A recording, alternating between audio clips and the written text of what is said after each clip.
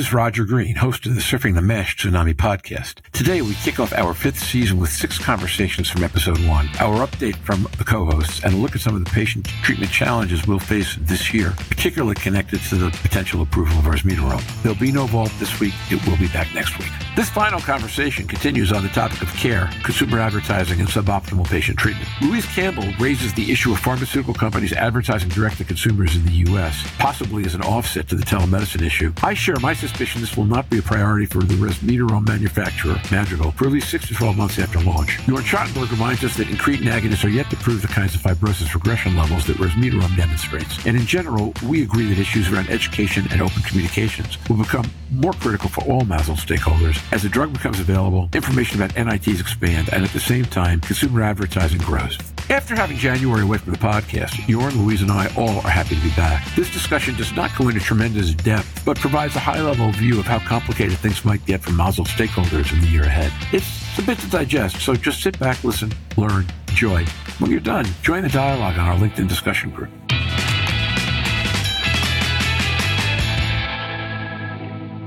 Louise Campbell.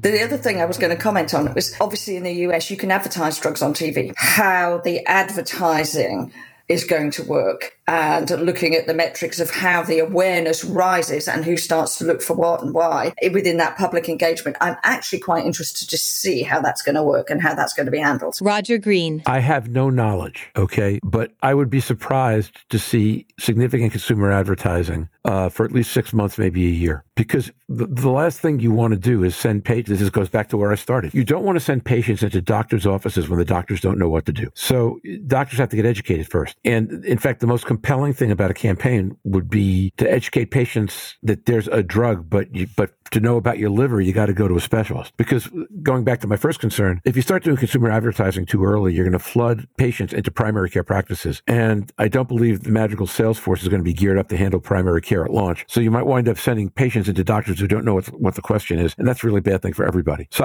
I agree with you. It'll be interesting to watch. And what else will be interesting on that is I remember being at some very heated ARSLD and EASL meetings about patients wanting access and the drug companies ruling out the cost.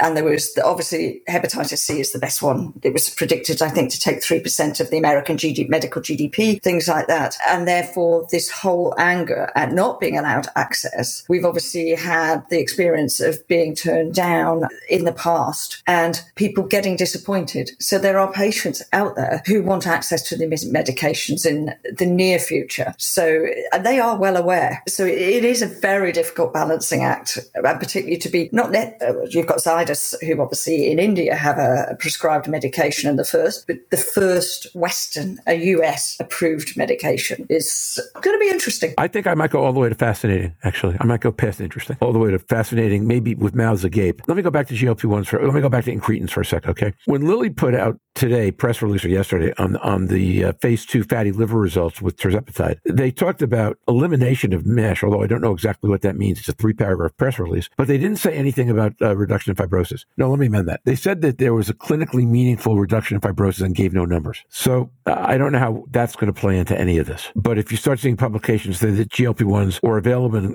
incretins have an impact on scarring, I don't know what that does, but it becomes another confounder. So we're at the bottom of our hour. It feels like time has flown. I guess we all haven't talked to each other in a long time. So on close, what's the one thing that each of you would like to make sure we touch on specifically in an episode sometime in the next month? Jorn Schattenberg. Roger, I think I'd like to expand on some of the anti-obesity drugs we've been seeing, and I'm talking about mechanisms that expand the GLP-1, a mechanism that does have an indirect effect on weight loss, indirect effect on liver fibrosis and promoted NASH resolution, but by combining them with some other MOAs, including glucagon or GIP, I think this is an interesting topic, and considering the dominance of weight loss drug at this point, if we combine them with more liver-specific effects, this will be a very interesting topic moving forward, and I think we should be discussing this in the future. You know, Jorn, I think that's great. I would like to go after that topic with people who can talk about the medical issues and also the patient issues and maybe even the payer issues all at once. Let's take a 360, even if it takes us a couple of weeks of episodes. Let's take a 360 on that and see how all the pieces might fit together. I think that's fantastic. Louise? I think for me, it would be looking at education strategies, how we're going to get the best supportive network out out there. And we obviously have to design clinical pathways that are going to fit what's coming. And a lot of us don't necessarily have clinical pathways that all function in the right way at the right time. So I think that's a big ask. I think we've also, in Australia, we've got the finalisation of the new recommendations for fatty liver. And we're hoping to get Leon Adams and a couple of other physicians onto the podcast when that's in its final stages. So that's exciting because Australia are getting there. Hopefully while you're in Australia, so that I'll have to get up at midnight or 2 a.m. or something to do that one, but that'll be absolutely worth it. Well, it'll be certainly an interesting time zone, potentially Sydney, Perth, the US and Germany. I hadn't realized until recently that Australia had all those half-hour time zones. WA don't see itself as in a completely different area, but we're 3 hours behind Melbourne and a 4.5-hour flight. The old Jimmy Buffett, Alan Jackson song about it's 5 o'clock somewhere. It's much easier to make it 5 o'clock somewhere if a lot of the world is on the half hour. So I think I would like to take some diving into diagnostics and particularly NITs, because if we're talking about confounders of incretins, whether GLP-1s or just here's a data point. Lilly also announced they sold $175 million of tirzepatide in the first 6 weeks on market. That's a lot. Fast. So all this is going to create challenges for diagnostics also. And I believe that patients would be better served by payers taking a more educated perspective, including liver-aware diagnostics for every patient anywhere in the metabolic spectrum, because that's going to be the best way to protect against not getting livers treated when they should be or getting them treated when they shouldn't be, which is the things I think we're going to want to avoid. And I think that has the positive benefit of finding liver disease and those at highest risk of liver cancer while looking for something else. That's where we might be able to tip this back into our balance of preventing liver cancer and early mortality due to those sort of areas. Agreed. By all means, contact me if you want those. We can help on that one. Look, I think the challenge is going to be where the money comes from to do that, though, because the diagnostics companies are typically not big investors in mass education. And now, back to Roger.